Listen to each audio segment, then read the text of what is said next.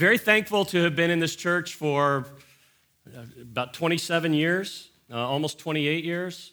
I think during that time, I have been to as many sermons of Carl's and had as much Bible teaching as I had in the entire 3 years of law school learning about law. So I think I've got a PhD now in Bible, maybe from just sitting here under great teaching for all these years, and just been grown up in this church, really. So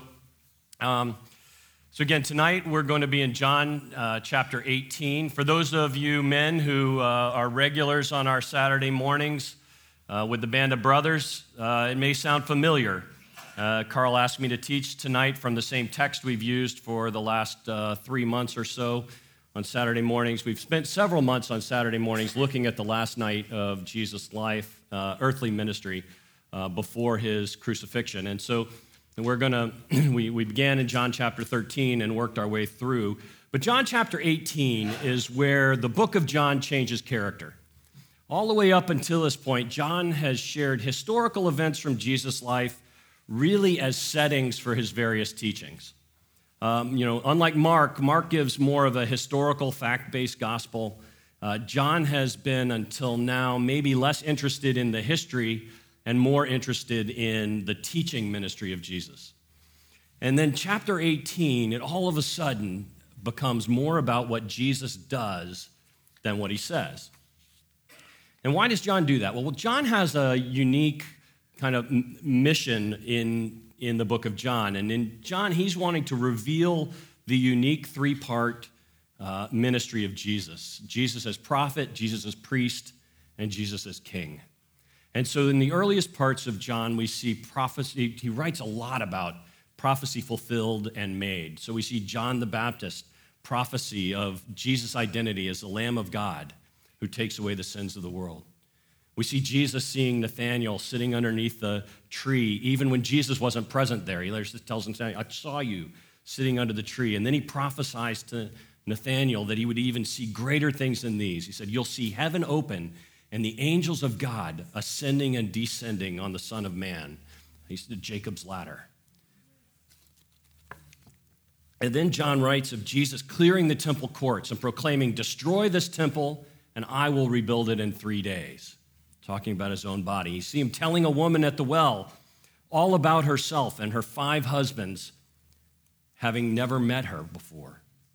And even in John 5, after the healing at the pool of Bethesda, he calls down the judgment of God, and he starts prophesying, starting in verse 24 of John chapter 5, and it's up here on the screen. He says, very truly I tell you, whoever hears my word and believes him who sent me has eternal life and will not be judged, but is crossed over from death to life. Because verily, truly I tell you, a time is coming and has now come when the dead will hear the voice of the Son of God, and those who hear will live. For as the Father has life in himself, so he's granted the Son also to have life in himself.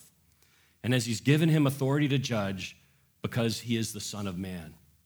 So do not be amazed at this, for a time is coming when all who are in their graves will hear his voice and come out. Those who have done what is good will rise to live, and those who have done what is evil will be condemned. By myself I can do nothing. I judge only as I hear. And my judgment is just, for I seek not to please myself, but him who sent me. So the prophetic ministry of Christ is very clear in the book of John. And then in all these things, and in many more places, we see that John demonstrates that Jesus fulfilled the role of prophet. And we're also going to see Jesus fulfill the role of king. The risen Jesus is going to do that. In fact, he's going to tell Pilate, when we look at it next week, he's going to tell Pilate, my kingdom is not of this world. And then he proves it by conquering death, rising from the dead, and even he proves it in his benevolent act of restoring Peter, right? Only a king could restore somebody who had committed a crime against the king. And so he's something only the power of the king has to do, and only the power of God to forgive that sin. So we're going to see him fulfill the role of king. But where we are tonight is that John is demonstrating Jesus' role as the priest. And the priest had 3 main functions, and that was to teach, to pray, and to offer sacrifice. And much of the book of John has been devoted to Jesus' teachings. In fact, all of John chapter 13, 14, 15, and 16 is one long teaching that occurs at the night of the Passover. And in chapter 17 of John, we actually see Jesus take on the priestly role by offering prayer for the people. And we see a long prayer in John chapter 17, both for the disciples and for all of us believers. And now, beginning in chapter 18, the role becomes not a speaking role, but the role of doing, delivering the sacrifice. Unlike the priests sacrificing the lambs at Passover, Jesus' sacrifice is much more personal and permanent. And Jesus forever completes the role of priest through the actions he's taking here. That specific office in the church is no more, right? We still have prophets, we still have teachers, but we no longer have selected individuals who serve the biblical role of priest. Instead, after Jesus' sacrifice, we have what we call the priesthood of the believer, where we believers take on the role of priest, right? We're to teach each other, we are to pray for each other, and we are to be living sacrifices, offering ourselves a pure and holy and acceptable sacrifice pleasing to God.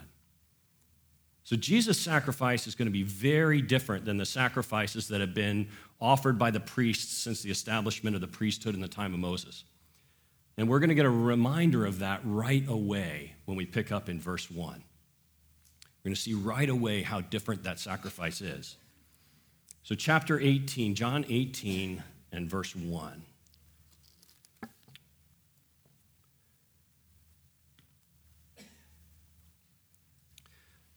Jesus and his disciples, they've been in the upper room. Judas is left to do his dirty deed, and the disciples have finished the Last Supper, and Jesus has prayed for them. And now it's time to leave and fulfill his appointed hour. So verse 1, when he had finished praying, Jesus left with the disciples, and he crossed the Kidron Valley. On the other side, there was a garden, and he and his disciples went into it. And the King James Version says he crossed the brook Kidron. And I like that. I think it shows the meaning a little better here in our minds, because the Kidron Valley was really like a ravine, okay? And there was a brook in the bottom of it, the Kidron brook, the brook Kidron. And the brook led away from the Temple Mount. Now, Josephus, the historian, records that at the Passover, at this time, they would sacrifice about 240,000 lambs. Think about that. 240,000 lambs. And that's a lot of blood, right? And that blood would flow from the Temple Mount down into the brook of Kidron. And it would run through there, and the brook was known to run red throughout the entire Passover. And so here we are at the night of the Feast of the Passover. That brook would still be red with the blood of the temple sacrifice. And so here, Jesus and his disciples, on the night that he was to be the Passover lamb, on the night that he said, "This cup is my blood, which is poured out for many," on this night, he crosses the brook filled with the blood from the temple sacrifice. And that sacrifice was temporary and ineffective. But he crosses that brook and he heads to the garden where he would be betrayed, to a time where his blood would literally flow and from his side as he sacrificed himself, a permanent sacrifice that is effective to cleanse us from all unrighteousness. The Kidron Valley had another important historical significance as well. When King David was betrayed by Absalom and betrayed by his closest advisor, Ahithophel, he had fled Jerusalem across the Kidron Valley, across the brook of Kidron, across the Mount of Olives with a very small group of followers. He'd been rejected by his own people. And on this night, Jesus, rejected by his own people, crosses the Kidron Valley with his small group of remaining disciples, rejected by his own brothers. We find that James and Jude later on come to belief. Betrayed by his close friend Judas, one of his very closest advisors, the treasurer of his group. But David returned to Jerusalem as king, and Christ will return to the New Jerusalem as king coming on a cloud. And Jesus goes to a garden. Jesus knew he was going to be arrested. This is not a surprise to Jesus, right? He already told Judas, go out and do what you must do. He knew what was coming. No surprise here. He knew it was going to be this night. He knew Judas would come for him. And so he got to choose the place where that was going to take place. And he chose a garden. It was a garden in which Adam fell, in which the relationship with God was broken, and in which sin entered into the world. And it's a garden that Jesus chose to be the battleground, to be the place where the defeat of sin was to begin and where the relationship between God and man was restored. Now, this garden on the Mount of Olives was on the outskirts of town, and lots of wealthy people owned gardens around here. And it's possible, in fact, probable, that a wealthier supporter of Jesus had given him the keys to a walled garden so that he and his disciples could have a quiet place to retreat, maybe even sleep. They probably set camp up in this garden, and where they could get away from the crowds. And it was an intimate place, right? Just theirs. And they went there often. And that's how the betrayer, Judas, knew where to go. Well, as Pastor Carl likes to say, here the music now shifts from the light sounds of the Shire to the ominous music of the orcs, right? So here they come. So verse 2, now Judas, who betrayed him, he knew the place because Jesus had often met there with his disciples. So Judas came to the garden, guiding a detachment of soldiers and some officials from the chief priests and the Pharisees. And they were carrying torches and lanterns and weapons. So now Judas. Remember from John chapter 13 that Judas had gone into the night and that Satan had filled him. The seeds of Judas' betrayal, though, had begun probably the moment that he put his hand into the till and he started stealing from the disciples' money bag. Judas was a thief. It's funny how such things start. Over the years as a lawyer, I have met and dealt with many embezzlers. I represent physicians, and unfortunately, 100% of physicians get embezzled against. It's just something that happens, and so I've met plenty of embezzlers in my day. And it's funny how that starts. The thing is, none of them start out thinking they're going to be thieves. None of them.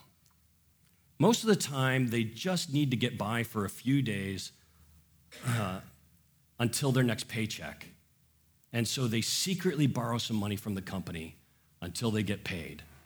And the first time it goes well and they put the money back, and nobody ever finds out. But golly, that was pretty easy. So the next time comes. The next time the need arises again, and it's easier to borrow the money, only this time they don't get around to giving it back. And again, nobody notices. And eventually, they're creating false payable accounts and diverting funds to themselves or their family in fake vendor accounts, and they're doing all kinds of things, and in the end, they've stolen thousands or even had hundreds of thousands of dollars, stolen from an employer that they actually really liked and had been really good to them. In fact, if when they first had the need, they'd gone to their boss and said, hey, I really could use an advance, the employer probably would have given it to them. In fact, I've heard that from employers. I wish they just asked me. I would have helped them out. But now they're in over their heads, and they're hurting people they otherwise would have cared about. Greed and ambition consume them, and they even begin to believe that they deserve everything they have stolen. They deserve it. They should have paid me more. I deserve this. So I bet the first time Judas went to dip into the money bag, if he'd asked Jesus for money, Jesus might have had him go pull a fish out of the water and take a coin from its mouth, right? Or maybe he would have turned a barrel of water into wine and told Judas to go sell it and just keep the money. Or he would have just said, hey, Judas, if you really need it, just borrow it and just let me know how much you borrowed. Or here, just have the money. But Judas compromised, and he took without asking. Maybe he intended to borrow the money. Maybe he was always a thief. But over time, his greed and his ambition grew.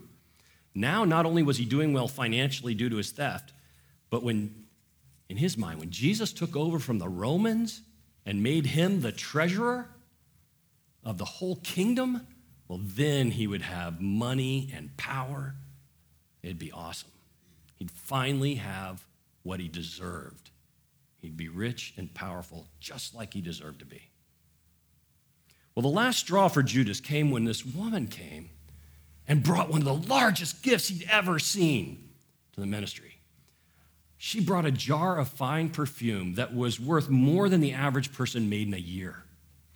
Just skimming a bit. It's like maybe 10, 20% I could skim off the top. That'd be a really good amount for Judas. But then she broke it, and she poured it over Jesus' feet. What a waste! What a waste! And when Judas rightfully rebuked her for wasting his money, Jesus rebuked Judas and made a comment that she was preparing Jesus for his burial. He even stated that Judas and the disciples would only have Jesus for a little while longer. What? Hold on. Jesus' martyrdom is not a part of Judas' plan. That is not how this is supposed to go. Kingdom, power, and riches are a part of my plan, not martyrdom. So the evil that Judas had given himself over to, the darkness, hated the light. It hated the good that was Jesus. Ambition clashed with humility, greed with generosity, power with grace, and Judas was incensed. And so he moved against Jesus for 30 pieces of silver and the promise of glory. He'd be the guy that brought Jesus down. He'd be the guy. So the betrayer went into the Passover supper with Jesus. He left, and he went to get the assembled group to come and get Jesus. So we're going to look back at verse 2 again. Now Judas, who betrayed him, knew the place because Jesus had often met there with his disciples. So Judas came to the garden, guiding a detachment of soldiers and some officials from the chief priests and the Pharisees. They were carrying torches, lanterns, and weapons. Now, the descriptions of this detachment of soldiers, armed Roman soldiers, that means a detachment would number at least 200, more likely 500 to 1,000. So it's not some small crew that Judas is heading out into the garden in the middle of the night with, right? Why this many men to arrest Jesus? This is like an FBI raid on steroids, right? I mean, this is crazy. And so Judas must have told them that he needed a bunch of men. And why would he do that? I think it perhaps, we don't know for sure, but perhaps it's part of Judas' ambition, right? Perhaps here is part of his plan. He's going to lead a successful raid at the head of a large column of soldiers with the head honchos of the priesthood, with the religious establishment in tow. I mean, this could be a big, glorious win for Judas and set him up for a new career. I think he probably had visions of grandeur. Now, that said, we don't really know why the authorities agreed to send this big and armed group to arrest Jesus. I think the great humor in the story is that if Judas had come by himself and said, hey, Jesus, it's time to go, Jesus would have gone. They didn't need these guys at all. It didn't make any difference. Why? Because Jesus' time had come. And as a result, I think he would have gone even if it had just been Judas.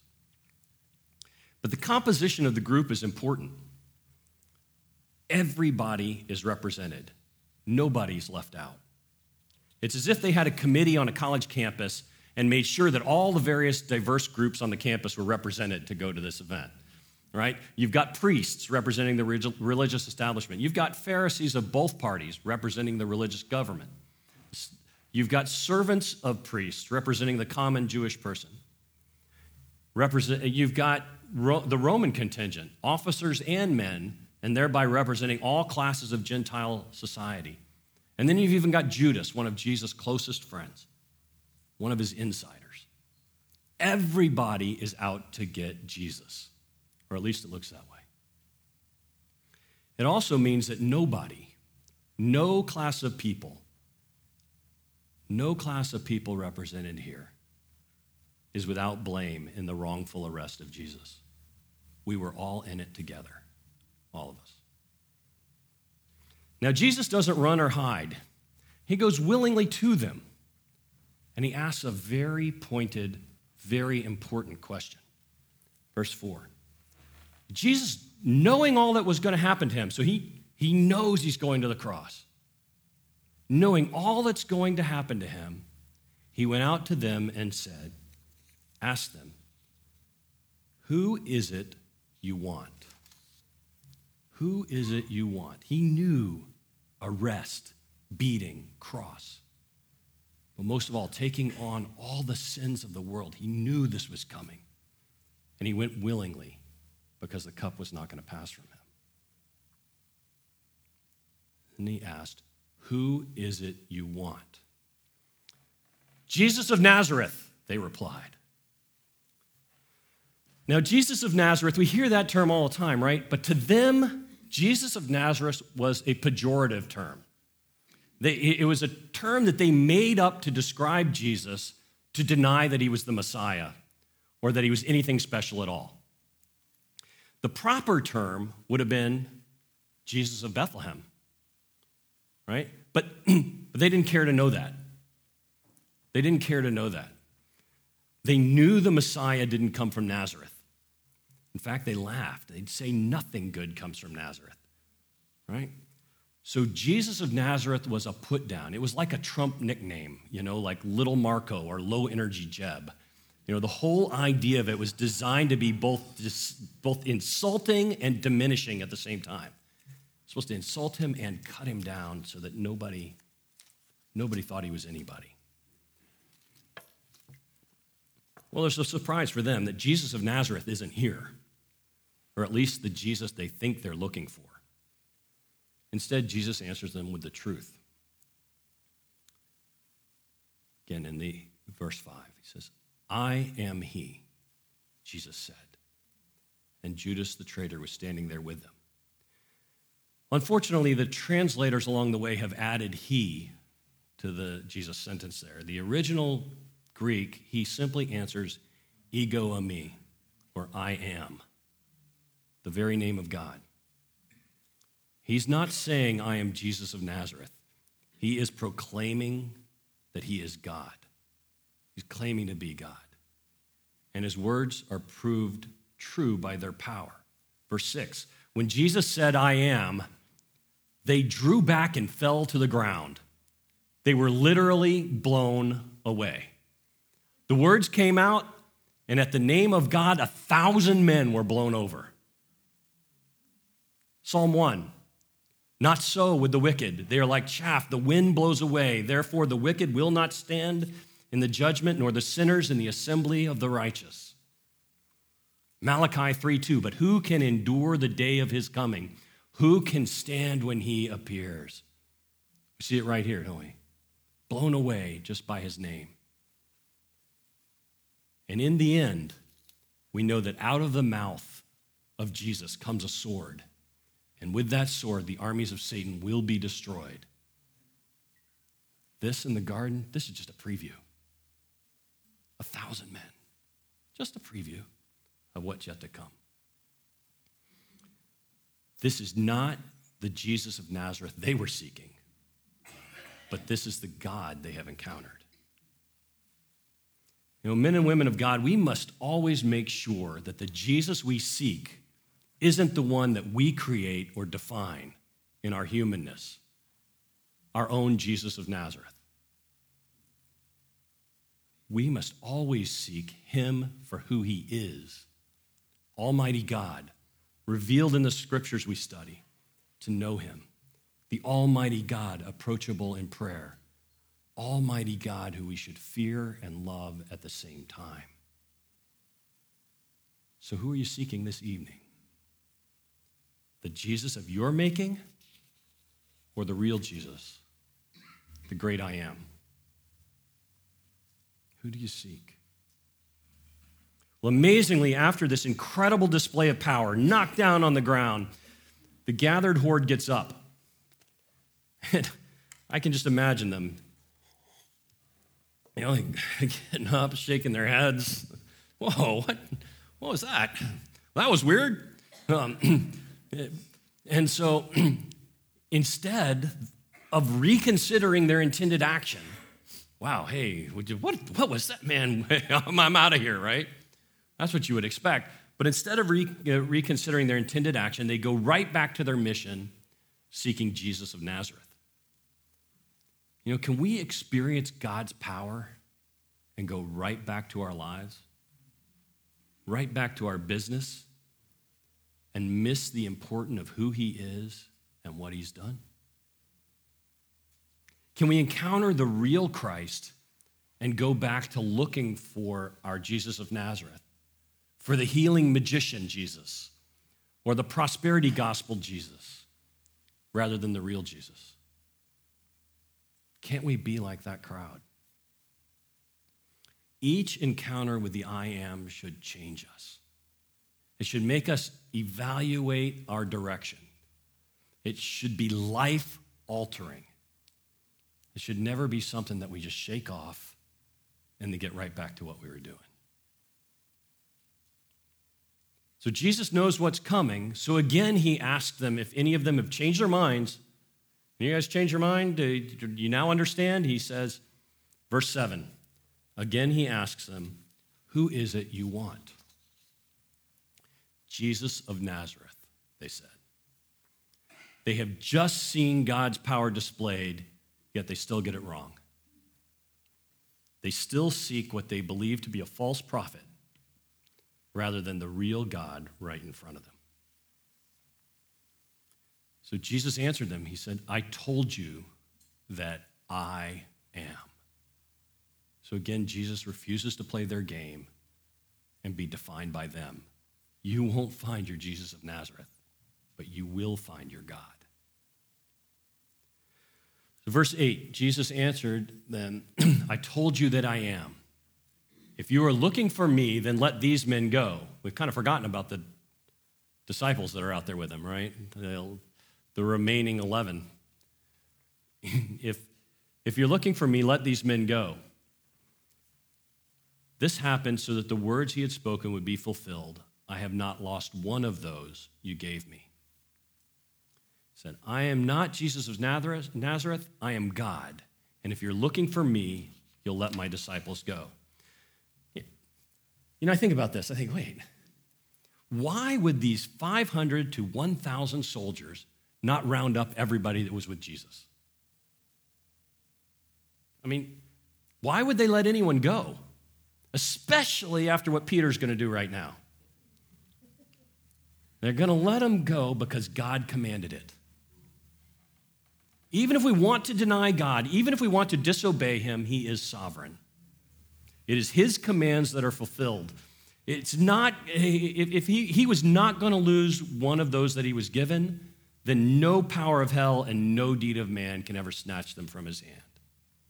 Even if the crowd wanted to disobey Jesus, right here, God gave them no freedom to. Now remember that Peter has previously pledged not to abandon Jesus. I'll even die with you, he said. All right, so I'll even die with you. I'm not that guy who's going to abandon you. Well, you're going to abandon me 3 times before the cock crows in the morning, you know. You're going to deny me 3 times. No, I'm not. That's not me, right? So Peter's pride, you know, oh gosh, Peter's pride had to be hurting when God told him, when Christ told him, no, man, you're going to deny me 3 times tonight. You're going to deny me. No, not me. Yes, you are. Well, his pride had to be hurting. He had to have the desire to prove himself right. He had to prove himself right and Jesus wrong no matter what it cost him. But you know, it's not so easy to prove God wrong. Not so easy. So Peter takes the steps to die with Jesus. Then Simon Peter, who had a sword, drew it, and he struck the high priest's servant, cutting off his right ear. The servant's name was Malchus. Peter didn't have very good aim, but Jesus commanded Peter, put away your sword. Shall I not drink the cup the Father has given me? And this is another get behind me, Satan moment for Peter, right? Peter, in his rashness and in his pride, decided he was going to do something for Jesus. But he did not take the time to assess the situation, to see what Jesus' will was, and to do what Jesus was calling him to do.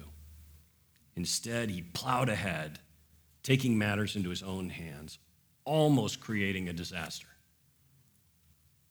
Now, people of God, can we do the same thing? Can we get impatient with God? Can we get ahead of God? Can we be rash in our pride and do something that proves our courage, but may not be what God is calling us to do? You know, a lot of marriages are destroyed by a man rash in his pride, out to prove his manhood, when instead he should be humbly doing what God has called him to do and patiently love his wife, laying down his life or his reputation or his idea of manhood for her. A lot of marriages are destroyed by a wife, sure of the correctness of her opinion, insisting that her husband change and do what she tells him to, rather than patiently submitting to him and the Lord and waiting for God to change one or both of them into his likeness. We must always check ourselves. What is Jesus doing here? And am I outside his will and direction? You know, Luke records that Jesus took Malchus' ear and he reattached it, completely healing him. Amazing. I'm still blown away by what happens next. That even after this obvious miracle that could only be done by the great I Am, they still arrest Jesus. And they still let Peter and the other disciples go. You'd think Peter would get arrested for assaulting the priest's servant or having an illegal sword or something. But no, nothing. Peter doesn't even get sued for this. You know? Jesus' command still holds, even after Peter puts it to the most intense test. I think there's something else for us. No matter how we try to, like Peter, make life all about us, it's really all about Jesus. It didn't matter to the souls of that crowd what happened to Peter. He was irrelevant to their eternal soul. Didn't matter who Peter was or what Peter did. What mattered was how they answered the question, who are you looking for? How did they respond to the I am? We so often try to make life about ourselves when it's really about Jesus, the only thing that really matters.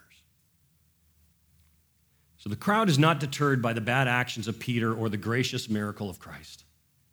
They continue to do what they came to do, which was to fulfill the prophecy of Jesus' betrayal, death, and resurrection. So verse 12, then the detachment of soldiers with its commander and the Jewish officials arrested Jesus.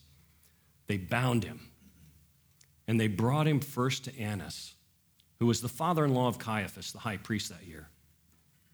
Caiaphas was the one who had advised the Jewish leaders that it would be good if one man died for the people. I find it comical that they bound him. I mean, hadn't they just seen him blow them away with his words? Oh, hey, we better tie him up. Make sure you gag him. You know, I don't know. Maybe they didn't want him to heal anybody else by touching them. You know, hey, he just healed Malchus by touching him. Make sure you tie him up so he can't do that again. You know, maybe they were concerned that Malchus' healing would start to create doubt they wanted to squelch. I don't want anybody to see him do that again. Maybe they were just following standard operating procedure, oblivious to the fact that this was no standard activity and no standard defendant. They were trying to bind God. How silly. Like Samson, he could have at any time broken the bonds that held him. Pastor Chuck Smith had a great saying regarding the binding of Jesus. He said, Jesus was not bound here by any man. He was bound by love. Love for the Father and love for you and me. Love that took him to the cross as the sacrifice for us.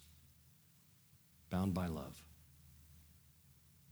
And we know he went willingly, bound by love, first to Annas and then to Caiaphas. And the music changes. Let's see if this works.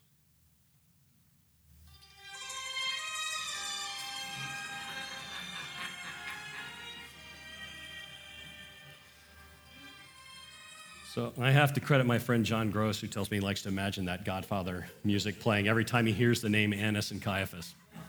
And it would be an appropriate soundtrack, because Annas was the head of what was really a mob family. You could, Tony Soprano and they have nothing up on Annas. While it was a family of high priests, the real family business was controlling the temple sacrifice selling business and the temple money changing business. And this is how it worked. You might bring a perfectly good lamb for sacrifice, one that cost you, say, $50. And it sure looks good. It looks perfect, right? And you bring it. And then one of Annas' henchmen, he takes a look at it. One of his henchmen priests, he looks at it. He says, you know what? There's a little flaw in this lamb. This isn't good enough for the sacrifice. Look right there on its leg. It's not good enough. You need to buy a new lamb. A perfect lamb right over here at the stall for $200. And now, you got this flaw. I don't know what you're going to do with this lamb. You surely aren't going to take him all the way back home. So I'll tell you what, I'll buy him from you for $10. So now you took your $50 lamb, you sold it for $10, and you bought a $200 lamb. And it wouldn't be a surprise if your $10 lamb now was somebody else's perfect sacrificial lamb for $200 later in the day. And it was just an extortion racket. And the threat wasn't to be beaten up, although that could occasionally happen, actually, or to be arrested, although that could happen too. It was worse. If you didn't offer the sacrifice, it's eternal damnation. They had the keys to hell. They told you that's where you were going if you didn't pay up. Then on a regular, you wanted to make your contribution to the temple, right? Well, you could only do that using temple coinage. And so why? Because the Roman coin had a picture of Caesar on it, which meant that and Caesar claimed to be a god, therefore he was an idol and could not cross the barrier into the temple. So in the temple courtyard, they'd set up the tables and they would exchange the money, right? And they would give you temple money in exchange for your gold Roman coin, and your temple money would be about 1% gold and 80% nickel and whatever, right? It clearly was not worth, the gold coin that you gave was not worth the temple coin that you had, but you had to give the temple tax anyway. So all of a sudden the temple tax went way up, right? And they were basically ripping the people off again, holding the keys to heaven and hell, or at least in the minds of the people. And Annas was the godfather himself. He had served as high priest for 9 years. And at this time, the high priest was no longer selected by the priesthood in prayer. He was selected by the Roman government. And Annas had reportedly bribed his way to become the high priest. And his family had put a stranglehold on the office. From Annas' selection in 6 AD until the destruction of the temple in AD 70, so for that 64 years, it was either Annas, one of his 5 sons, or his son-in-law Caiaphas who served as the high priest. They had a stranglehold on it. They kept greasing the palms of the Romans and keeping this business going. Annas also served as the head of the Sanhedrin. So he was not only the high priest, but he was the head of the government, too, the local government. His family exerted incredible power. And crossing them meant you were going to get the first century version of cement shoes. You were in some serious trouble. Well, Jesus had crossed them over and over and over again. Twice he had overturned the tables and cleared them from the temple, telling them they had taken a house of prayer and turned it into a den of thieves. He had called them empty sepulchres, a brood of vipers, and much worse. He had challenged their legitimacy at every turn, every opportunity. And now they would have their revenge. They would show their power. they would align all the power of the faith and the power of Rome against Jesus. They would destroy him, and they would do it in a way to make him a curse. They'd make sure he hung on a tree. And that would show him and everybody else not to mess with the family. It's amazing how these guys interwove their own interests with their religion. Caiaphas, earlier in the year, had conveniently prophesied that it was better for one man to die than for all the people to perish. Better for one man, their enemy, Jesus, to die than for all the people to perish. The idea was that Jesus was dangerous to the Jews. He would bring the Romans down on their head. It was mighty convenient, though, that the people Jesus' death would protect was the mob family of Annas. He was the one, because Annas was the one the Romans would hold accountable for any violence or disturbance in Judea. But interestingly, even in his cynicism, the prophecy of Caiaphas was true. It was better for Jesus to die bearing the sins of the world than that all the world should perish. For God so loved the world that he gave his one and only Son, that whoever believed in him will not perish but have everlasting life. Now we shift our scene just a little bit. In the garden, Peter had cut off the ear of Malchus the high priest, and then all the Malchus the high priest's servant, and then all of the disciples had fled. In fact, one fled naked. We think that's probably John, who's writing this story. But now Peter's back, and he's back with John, and the two of them had gotten the courage to overcome their fear. They'd followed the soldiers to see where they were taking Jesus. And I think it's interesting that in most of John, Peter's referred to as Simon Peter. Simon Peter, a name he actually calls himself in 1 Peter. And I think Simon Peter is a reflection of the war of the flesh and the spirit within him. Simon is the name of his birth, reflecting his human nature, and Peter, the rock, is the name given to him by Jesus, representing the man redeemed by Christ. Throughout the Gospels, Peter struggles with this identity, as if he's trying to figure it out until the Passover, when you see him totally step up into the Peter role. And here's one of those times, right, where he's in this struggle. Simon Peter has followed Jesus to Annas' house. The brave Peter, willing to follow the Lord into his death, to draw his sword. And Simon, the man who ran away from the garden and still fears for his safety. Can we be like that sometimes? Double-minded? A man or a woman of faith and a man or a woman of fear at the same time? Can we be God's man or woman who falls into his or her own flesh in times of stress? Now, I know I can. It's a daily fight to put to death the old man and live in the Spirit, to live as the redeemed man. Each of us has to put down our Simon and be our Peter. Verse 15, Simon Peter and another disciple were following Jesus. Because this disciple was known to the high priest, he went with Jesus to the high priest's courtyard, but Peter had to wait outside at the door. The other disciple, who was known to the high priest, came back, spoke to the servant girl on duty there, and brought Peter in. The thought here is that John may have been known to the high priest through his father's work. Zebedee, his father, had a fleet of fishing boats and would have sold salted fish in Jerusalem, which was considered a delicacy. There, at least a few years ago, was a coffee shop in Jerusalem, which has some arches underneath it, which are supposedly the fish market of Zebedee. And it's highly likely that Zebedee regularly sold and perhaps delivered fish in Jerusalem, and maybe John was his delivery boy. And the salted fish was a delicacy and would have been delivered to Annas, the rich high priest and ruler. But in some way or other, John was known to the high priest. And Peter's brave enough to go with John, but maybe not completely brave, right? So verse 17, aren't you one of this man's disciples too? Are you? She asked Peter. And he replied, I am not. It was cold, and the servants and the officials stood around a fire they had made to keep warm. And Peter was also standing with them, warming himself. And this won't be the last time Peter denies being a follower of Christ. You know, I'd like to say for me that boldness always wins over safety, over self-preservation. I'd like to say that. The question is, do I trust God enough to be unsafe with him?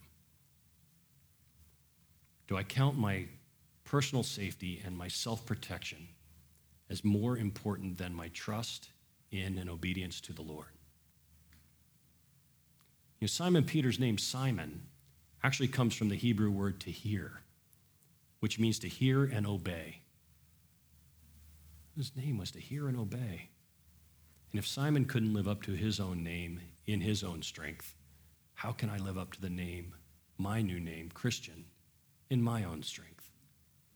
I have to be filled with the Holy Spirit every day just to be obedient and bold, to avoid my self-preservation and trust Jesus that his plan is good, even if it involves danger to me, even if it involves danger to my image of myself or to my reputation that I want with others.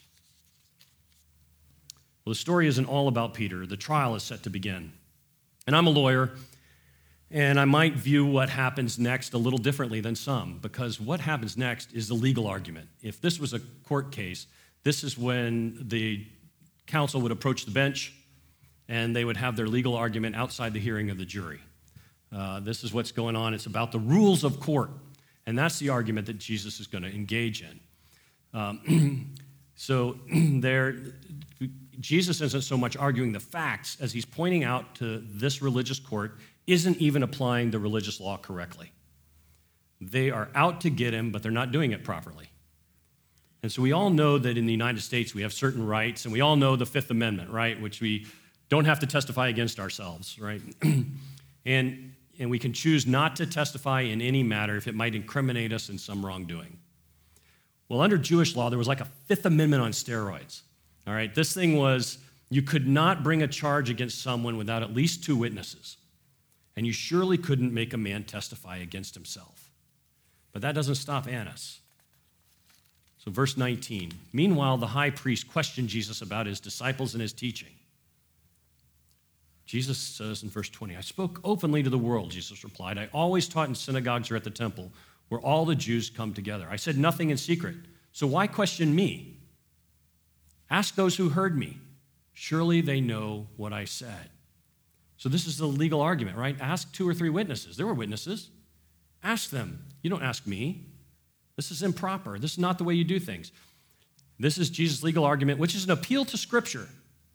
They were trying to put him to death for blasphemy, for making himself out to be God. But in order to do so, they had to follow the rules set forth in Deuteronomy 17:2. And remember, these are supposedly the religious authorities who should be following the law.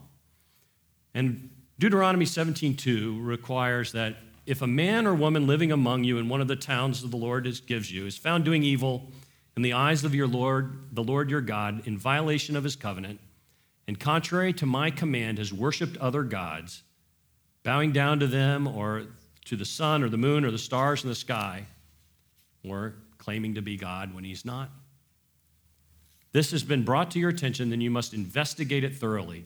If it's true and it's been proved that this detestable thing has been done in Israel, take the man or woman who has done this evil deed to your city gate and stone that person to death.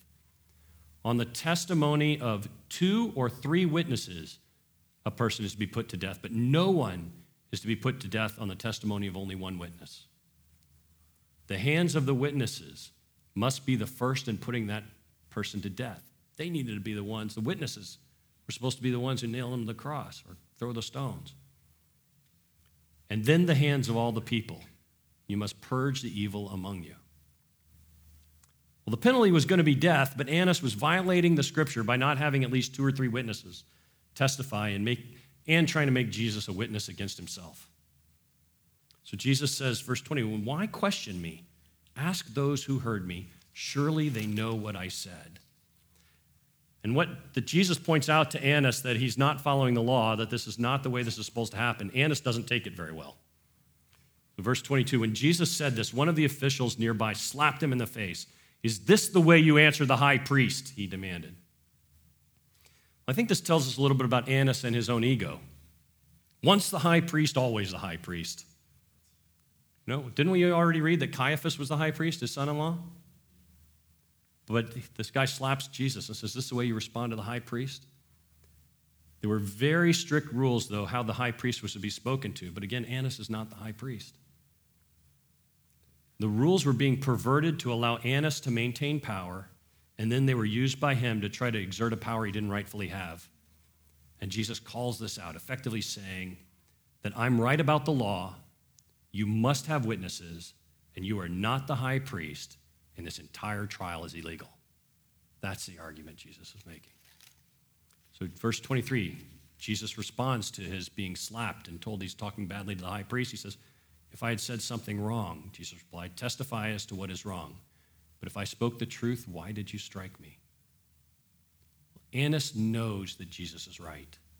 He knows it. That even though Annas is the mob boss, the power behind the priesthood, he needs to follow the proper forms in this matter. So he decides to send Jesus to the real high priest, his son-in-law Caiaphas, for a real trial. Verse 24, then Annas sent him bound to Caiaphas, the high priest. So our scene now shifts back to the fire. Simon Peter's still there, still brave enough and loyal enough to be close by, but still fearful enough to run when challenged. So verse 25, meanwhile, Simon Peter was still standing there warming himself. So they asked him, "You aren't one of his disciples too, are you?" And he denied it, saying, "I am not." One of the high priest's servants, a relative of the man whose ear Peter had cut off, challenged him. "Didn't I see you with him in the garden?" I think you'd remember the guy who cut your cousin's ear off, right? And again, Peter denied it. And at that moment, a rooster began to crow. How devastating that rooster's crow must have been to Peter. I pray that I never hear it. Let me be all in, never denying, 100% living for Jesus, filled with the Spirit and bold. I'd like to always be that way, not just by the fire, but testifying in the trial. Not just watching the battle, but fighting it. Not staying close enough for comfort and warming myself in the glow of the faithful, but all in, fully engaged, fully on fire myself for the Lord, and filled with the Holy Spirit fire. That's who I want to be. Simon Peter's spirit is crushed by this, by being less than the man that he promised to be. "I will die for you," he said, and now he had 3 times denied Jesus. Simon Peter was not who he thought he was, and that was devastating. We know from Luke's account that he went out and he wept bitterly. But thankfully, Jesus is going to restore Peter. And Peter's going to go from warming himself by the fire to have a flaming tongue of fire dance on his head.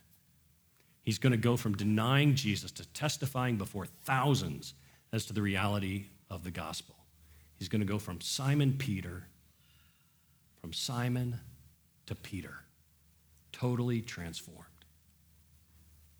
And the next time we meet, we're going to pick up the trial as it heads to Caiaphas. We'll see the legal arguments and the passing the buck and the machinery of power all deployed to have God's plan implemented. But this week, I want to leave you with a couple of questions. First, who is it you want?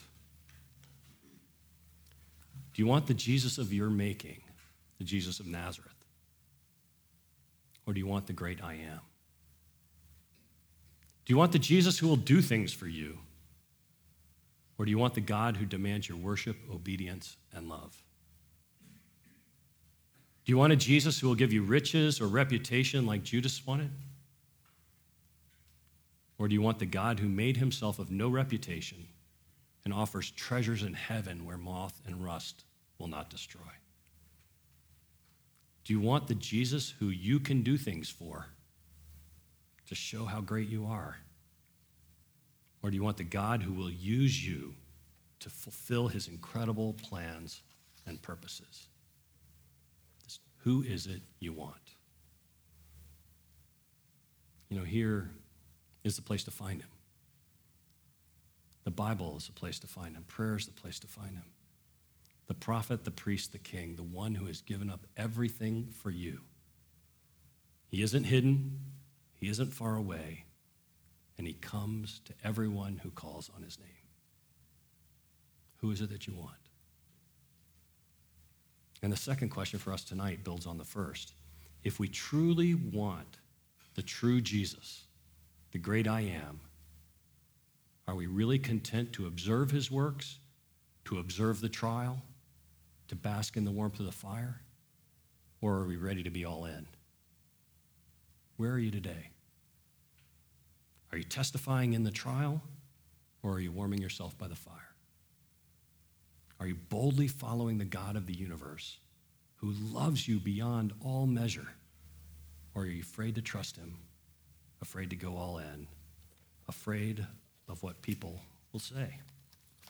DC Talk had a great song which asked, what will people do when they hear that I'm a Jesus freak? What will people say if they find out it's true?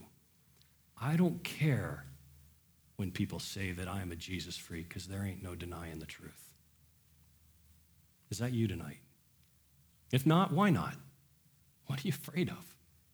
Is there any power of hell or fear of man that can ever pry you from his hand?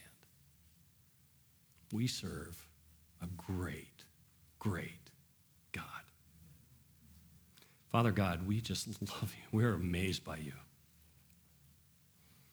That you would descend from the glories of heaven to be born as a baby and then to go and be betrayed by all of us, die on a cross for us. Lord, help us tonight to just be able to answer that question, who is it that you want? By saying we want the great I am. We want all of you, Jesus. We want to see your face. We want to see your glory. We want to know the real you, not the you that we create for ourselves. And then, Lord, help us to be just all in people, testifying in the trial, fighting the battle, being all in where you want us to be, listening, hearing your voice, seeing you work and be involved. I thank you, Lord, that you can do mighty things through one person whose heart is wholly committed to you. Lord, we just look forward to what you're going to do through these people. We love you. We praise you. You are an awesome God. In Jesus' name, amen.